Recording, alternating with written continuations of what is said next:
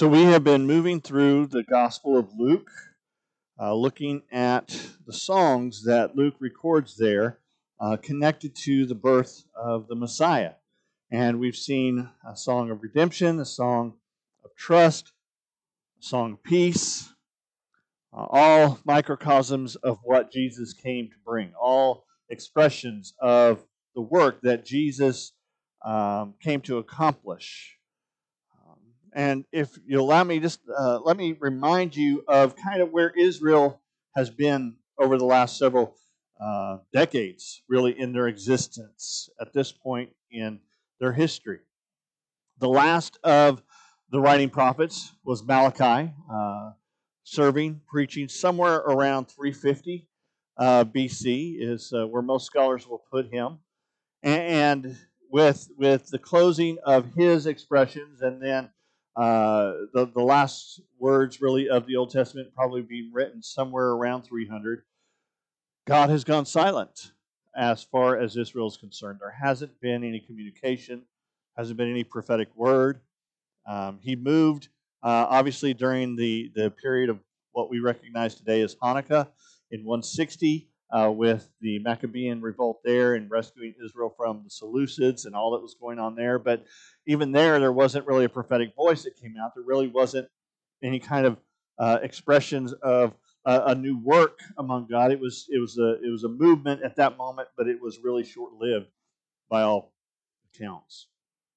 And so Israel has been waiting and wondering, when is God going to move? When is the Messiah going to come? The last words we had were from Malachi, promising a messenger who would come before the Messiah to prepare his way. And as we move into Luke, we see God beginning that movement. We've seen with Zechariah in his Song of Redemption the expression of the hope of that messenger. But also what? We see a picture of that old barren couple suddenly having a child, just like in the days of the Old Testament that we saw so many times. But still, although there's been the hope of the prophetic voice in the child of Zechariah and Elizabeth, there's still no prophetic voice. Jesus has come. The angels have sung his praises, have communicated to the shepherds. And now, as he is 8 days old, it's time for him to fulfill, his parents to fulfill the requirement that was required of every Jewish young man to take him to the temple to be circumcised, to be entered into the covenant. And with this act, with this moment, we see the prophetic voice once again appearing in Israel. Mary and Joseph and Jesus encounter two individuals as they come into the temple. One, a prophetess named Anna, from the tribe of Asher, we're told, very old in years, and she was a widow, it says, for 84 years. And she had not left the temple, serving God day and night with fasting and prayers. And at the very moment, she came up and began to thank God and to speak about him to all who were looking forward to the redemption of Jerusalem. She acknowledges the presence of the Messiah. But before her is a man named Simeon. And Simeon is the last of the songs of Christmas that we hear. And his song is a song of hope. It's an expression of communicating the truth of what the Messiah would bring. Hope is a certain confidence. It's not just, as we kind of think about it and use it. When we talk about hope, we often think about it or use it in terms of, well, I kind of hope that happens. You know, it'd be nice if that occurred. That's not biblical hope. That's not what the Bible means by hope. The Bible, when it uses the term hope, It's talking about a certainty. It's talking about a confidence. A confidence that's certain enough to shape our thoughts, to motivate our actions, to change the way we're behaving. It's not just, oh, I'm really going to try hard to hope for this and maybe it'll come. It's, I know it's going to happen, so I'm moving out and I'm acting according to that confidence that I have. And the hope that Simeon is expressing is the salvation that God would provide to Israel through the Messiah. But there was another hope that he had, another confidence that he had that we read about in the text this morning as we begin in verse 25 of Luke chapter 2. It says, "Now there was a man in Jerusalem whose name was Simeon, and this man was righteous and devout, waiting for the consolation of Israel, and the Holy Spirit was upon him. And it had been revealed to him by the Holy Spirit that he would not see death before he had seen the Lord's Christ. And he came in the Spirit to the temple. And when the parents brought in the child Jesus to do for him according to the custom of the law, he took him up in his arms and blessed God and said, Lord, now you are letting your servant depart in peace according to your word. For my eyes have seen your salvation, that you have prepared in the presence of all peoples a light for revelation to the Gentiles and for glory to your people Israel." What an event that this had to have been for Mary and Joseph. They're walking in, their firstborn, carrying him into this custom. No doubt there were others that were there for this very event, for this very activity. It was something that, again, all Jewish families were required to do if you had a son. And as they're maybe waiting in the line or coming into the temple area, this older gentleman walks up to them, takes their baby in his hands, and breaks into song of praise, uttering this great expression, this communication of what God had done in his life, what God had promised him, seeing fulfillment. And Luke intends us, as we read this, to understand that Simeon's hope is our hope. That Simeon's expression here is meant for us to find expression and for us to find communication in how we relate to Jesus coming as well. Hope is such a key element to our life. The writers of the New Testament often refer to the resurrection as our blessed hope. It's what drives us. It's what directs us. It's what motivates us. And so let's take a look at Simeon's expression here and Simeon's song here and see if we can't find some truths about hope that apply to us today that should motivate and direct us this morning as well. The first thing I think we see is that hope is grounded in our faithfulness to God's ways.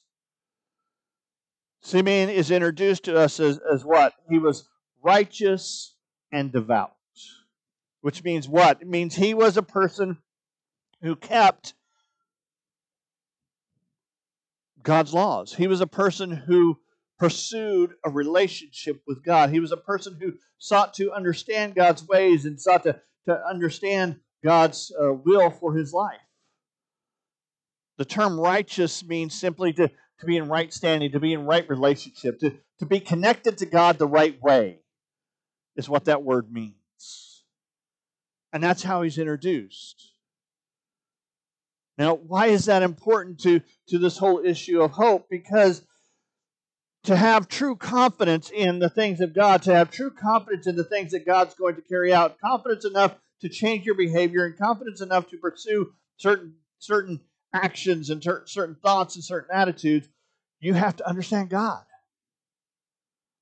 You have to know Him. You have to have an intimate connection with Him. I have students, come to me quite often, and they ask me the question that I think we all ask at one part in our life: how do I know the will of God for my life? How do I know what I'm supposed to do? Is He calling me to ministry? Is He calling me to marry this person? Is He calling me to to pursue this job? Is He calling me to take this class? What is God's will for me? How do I know that? And the first question I ask is, are you spending time in His Word? Are you spending time in His Word? Because if you want to know God's will for your life in terms of the big things, in terms of these major decisions that we're all concerned about, you got to be consistently following Him in the things He's already revealed to you, the things He's already said. When His words say to do something, if we're ignoring that, if we're pushing that aside, if we're downplaying that, if we're not making that a part of our existence, how can we possibly expect to understand what He wants us to do in the bigger things? In those big decisions that are life-changing, so to speak. As a professor, generally speaking, at the end of the semester, I generally get a student or two who comes up and says, "Do you offer extra credit?" They're at that point in the semester where the grade's just not quite where they want it to be.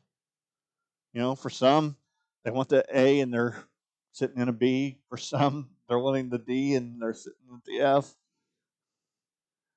Do you offer extra credit? And the first thing I ask them is, what? Have you done the regular credit? Okay. Have you done the things I asked you to do throughout the semester? Why would I give you extra credit when you haven't even done the regular things I've given you to do? Because quite often that's the case. And they're trying to pull themselves out of the fire there at the last minute by pursuing this extra credit. And that the principle holds true in our life. We go to God, God, show me your will in this decision. And God says, have you done the things I've already told you to do throughout life? Loving your neighbor, loving me, worshiping, Bible study, prayer. Are you doing those disciplines? Do you know me because you've walked with me? Because I'm convinced, and I think this is biblical, that as we walk with God in the things He's already revealed to us, we'll develop a confidence about these other decisions we have. We'll develop a confidence about who we should marry or what job we should take or what major we should pursue or whatever. Because we'll know Him. And so we'll be able to more clearly see His direction for our life. And so when we start talking about hope, the hope that Simeon had here, how was he able to realize this hope? How was he able to experience this moment? How was he able to see God at work in this time? Of all the babies that were there to be circumcised that day, how did he know which one it was? How did he know the promise had been fulfilled? And how does he use that promise to carry him forward into a future hope of what this baby would accomplish? Because he was righteous and devout. He was already walking with God. He already understood God. And so when the Spirit spoke, he understood. He knew what was being communicated. Which brings us to the second element here, and that is hope is realized when we listen to the Holy Spirit. The Holy Spirit, He speaks to us. He clearly spoke to Simeon here, and in both 26 and 27, it talks about how the Spirit was leading him, how the Spirit had revealed to him, how the Spirit had communicated to him.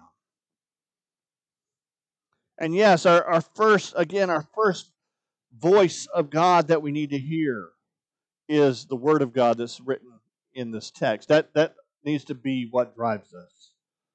Too often we want to replace the Word of God with, quote, the Spirit of God. But the Spirit of God in that situation is not really the Spirit of God, it's our own desires. I think I've shared with you before, I've had people in the past at churches I served at tell me, we believe it's God's will that we live together outside of marriage. I don't know which God you're talking to, but it's not the God that's revealed in God's Word. And they say, well, but that's what the Spirit has told us. No, the Spirit hadn't told you that. The Spirit's never going to communicate something contrary to what's in His Word. And so we always start with the Word, but I do believe that the Holy Spirit still speaks to us. And I think that the three primary ways it speaks to us is, number one, helping us understand God's Word as we're reading it. There have been times where I've sat down, and I hope this is the case for you as well, where I've sat down and I started reading the Scriptures, and something just hit me, some insight, not new in the sense of no one had ever seen it before, but something hit me in a new way, and something hit me in a way that can only be, in my estimation, explained as the Spirit bringing illumination to what's in the text. But I think another way that the Spirit speaks to us is to offer us comfort in the midst of our decisions. And then third, to offer us correction when we need to be redirected. Now, how does that play out in terms of our hope? Well, again, if hope is a confidence that drives us to certain actions and drives us to certain thoughts and motivations and those sorts of things, then there are going to be times, Scripture tells us this, Jesus tells us that, there are going to be times when the directions that God implants in us, the directions, the guidance that God gives us, the hope that He puts in us, puts us at odds with the things of this world. Puts us at odds with the realities that we encounter. And when that happens, it can become very difficult sometimes to hold on to that hope. We step out in faith, we pursue God's plan, we believe that God's leading us in a certain direction, and then suddenly everything falls apart. Things just don't come together the way we thought they would. I've shared with you before, that was my experience from college. I left Arizona, drove 13 hours to Texas, and I know you all would say, yeah, you came to the promised land. I remember hearing that in those first days, welcome to the promised land. I'm like, okay, whatever. But I believe that was where God was leading me. I believe that was what God had in mind for me. That was God's plan for me. I prayed about it. I had even fasted some for it in terms of, is this the college you want me to attend? And I went and I got there, and those first couple months were horrible. Horrible. And I got on the phone in tears and called my mom and said, Mom, when this semester is over, I'm home. I'm done. I must have completely misunderstood what God had in mind for me when I came here. This was a mistake. But the Holy Spirit continued to work, to convict, and to comfort, doing both of those things as needed, to say, no, this is where you're supposed to be. And He brought people into my life. He brought Christy into my life. And I started to understand my strange roommate a little bit better. And I started to make other friends and started to connect with my professors and kind of see where they were going and what they were trying to do in classes and so forth. And by the end of that semester, I was ready for another semester. And I stayed. And I've lived here, except for a short time of serving in Oklahoma, I've lived here in Texas ever since. Sometimes following God doesn't lead us to comfortable situations. doesn't lead us to easy circumstances. Doesn't lead us to those places where we're like, yeah, this is wonderful. Sometimes following God leads us to those hard places, those difficult decisions, those situations that we just don't understand. But when we listen to the Holy Spirit, we'll find that comfort. We'll find that correction. And in finding that comfort and correction, we'll have that hope realized. We'll have that hope confirmed in our life. No doubt Simeon had been in the temple days before, many times before. Is today the day? Is today the day I'm going to finally meet the Messiah, the one that I was promised? Because notice how he starts his song in verse 29. Lord, now you are letting your servant depart in peace according to your word. And the only reason to utter that sentence is, man, it's been a long time. I've been waiting for this. I've been looking for this. I've been hoping for this. I've been desiring this. And it's been a long haul, God. Thank you that it's finally come. That's how that it's just gushing out of him. There's a relief here. There's a peace here. But he came over and over again, and he came this particular day. Why? Because the Spirit led him there, and he listened. Imagine having received this promise, having received this experience from God, and that particular day, you know what? I really feel like the Spirit's leading me, but you know what? I'm just going to stay home today. What would he have missed? What would he have lost out on? We need to be sensitive to the Holy Spirit. Because oftentimes the Spirit tells us to do things, to go talk to that person or to go engage in that conversation or to go to that service or to go to whatever it is. And when we resist, we lose something. We lose something wonderful. Not just in terms of that one moment, but we lose a restoring of our hope, a building of our hope, the building of our confidence. The third thing we see here is that hope is completed in God's timing.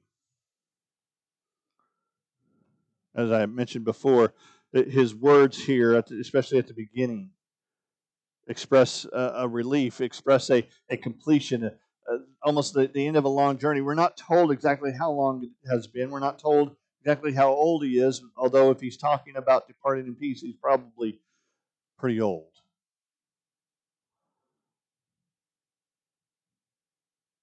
But the one thing we do see is that he understands it's been God's time. And he's okay with that. Now, you're letting me do it. And I'm praising you for that. This is the moment. This is what I've been waiting for. And I'm okay that it took this long. Because this is worth it.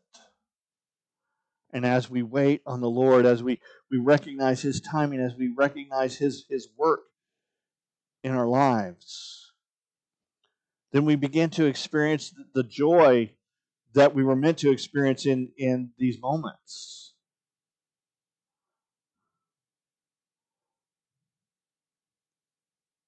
I can think of many times in my life where something happened, and instead of being grateful for that moment, instead of being happy for that experience, I'm like, why did it take so long? Or sure could have used this yesterday. Or this would have been nice a year ago.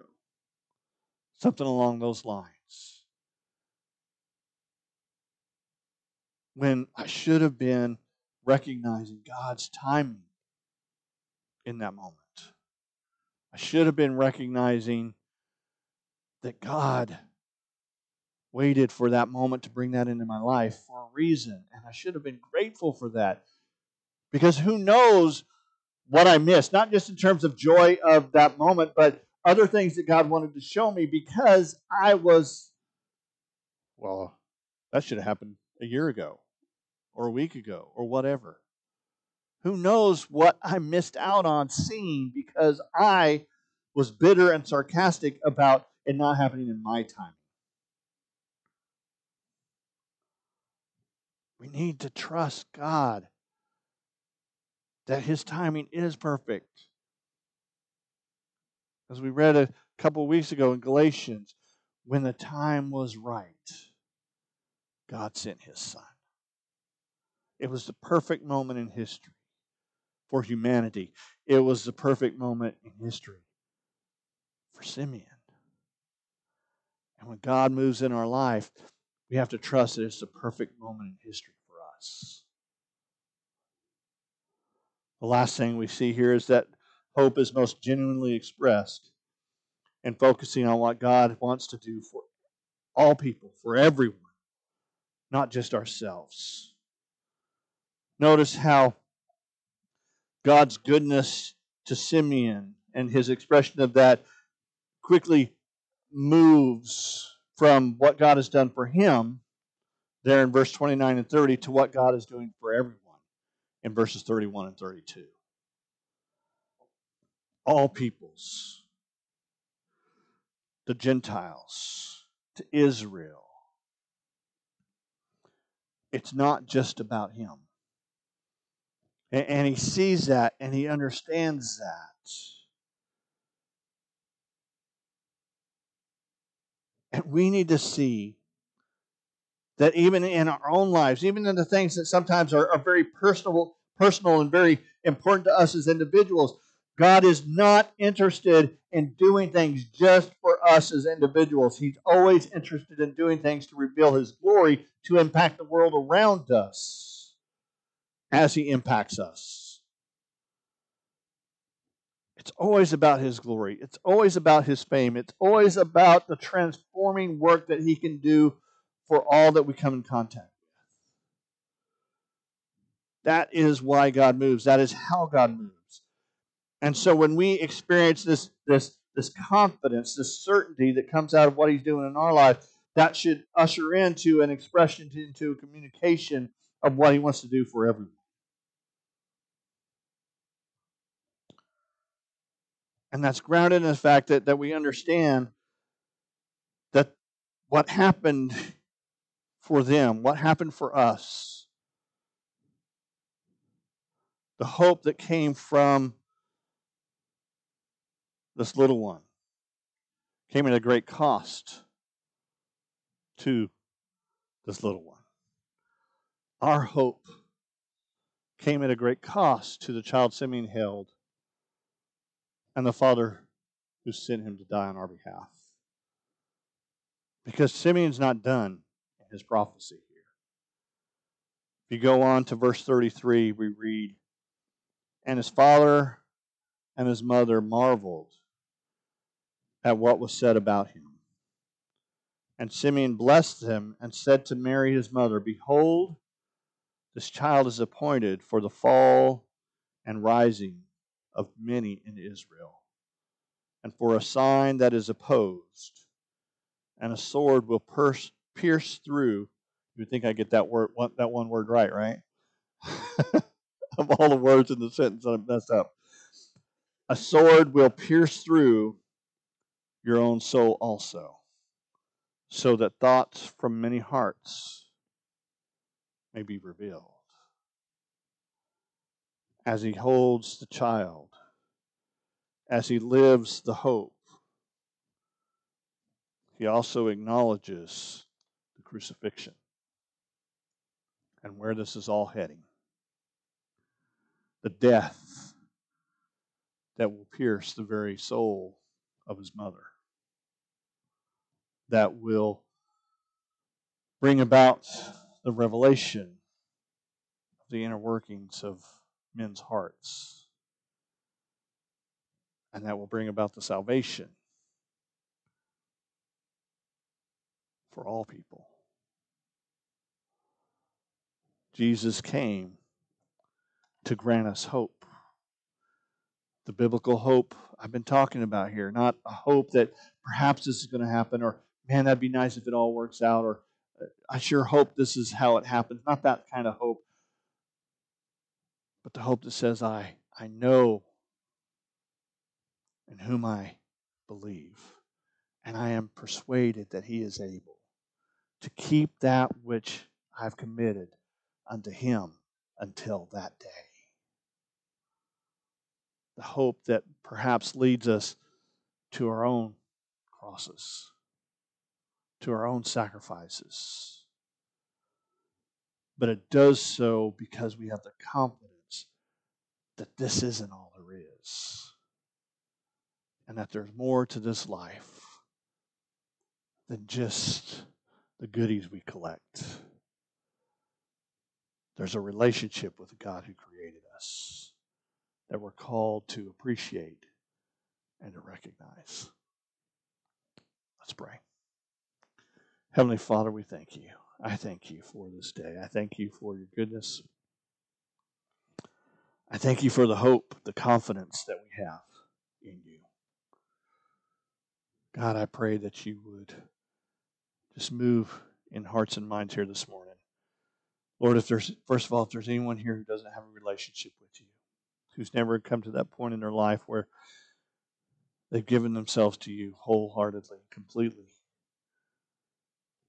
that you would draw them, that you would convict them, that you would unsettle them until that decision is a part of their experience, and the joy that comes with it is a part of their perspective.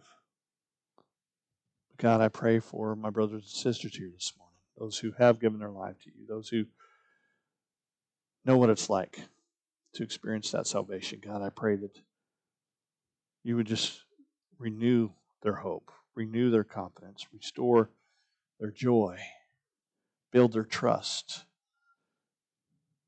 communicate once again their redemption. And help us, Lord, to be a people who are not just about us in our praise and in our joy, but who are expressing our hope in connection to all peoples. We love you. We praise you. It's in Christ's name I pray.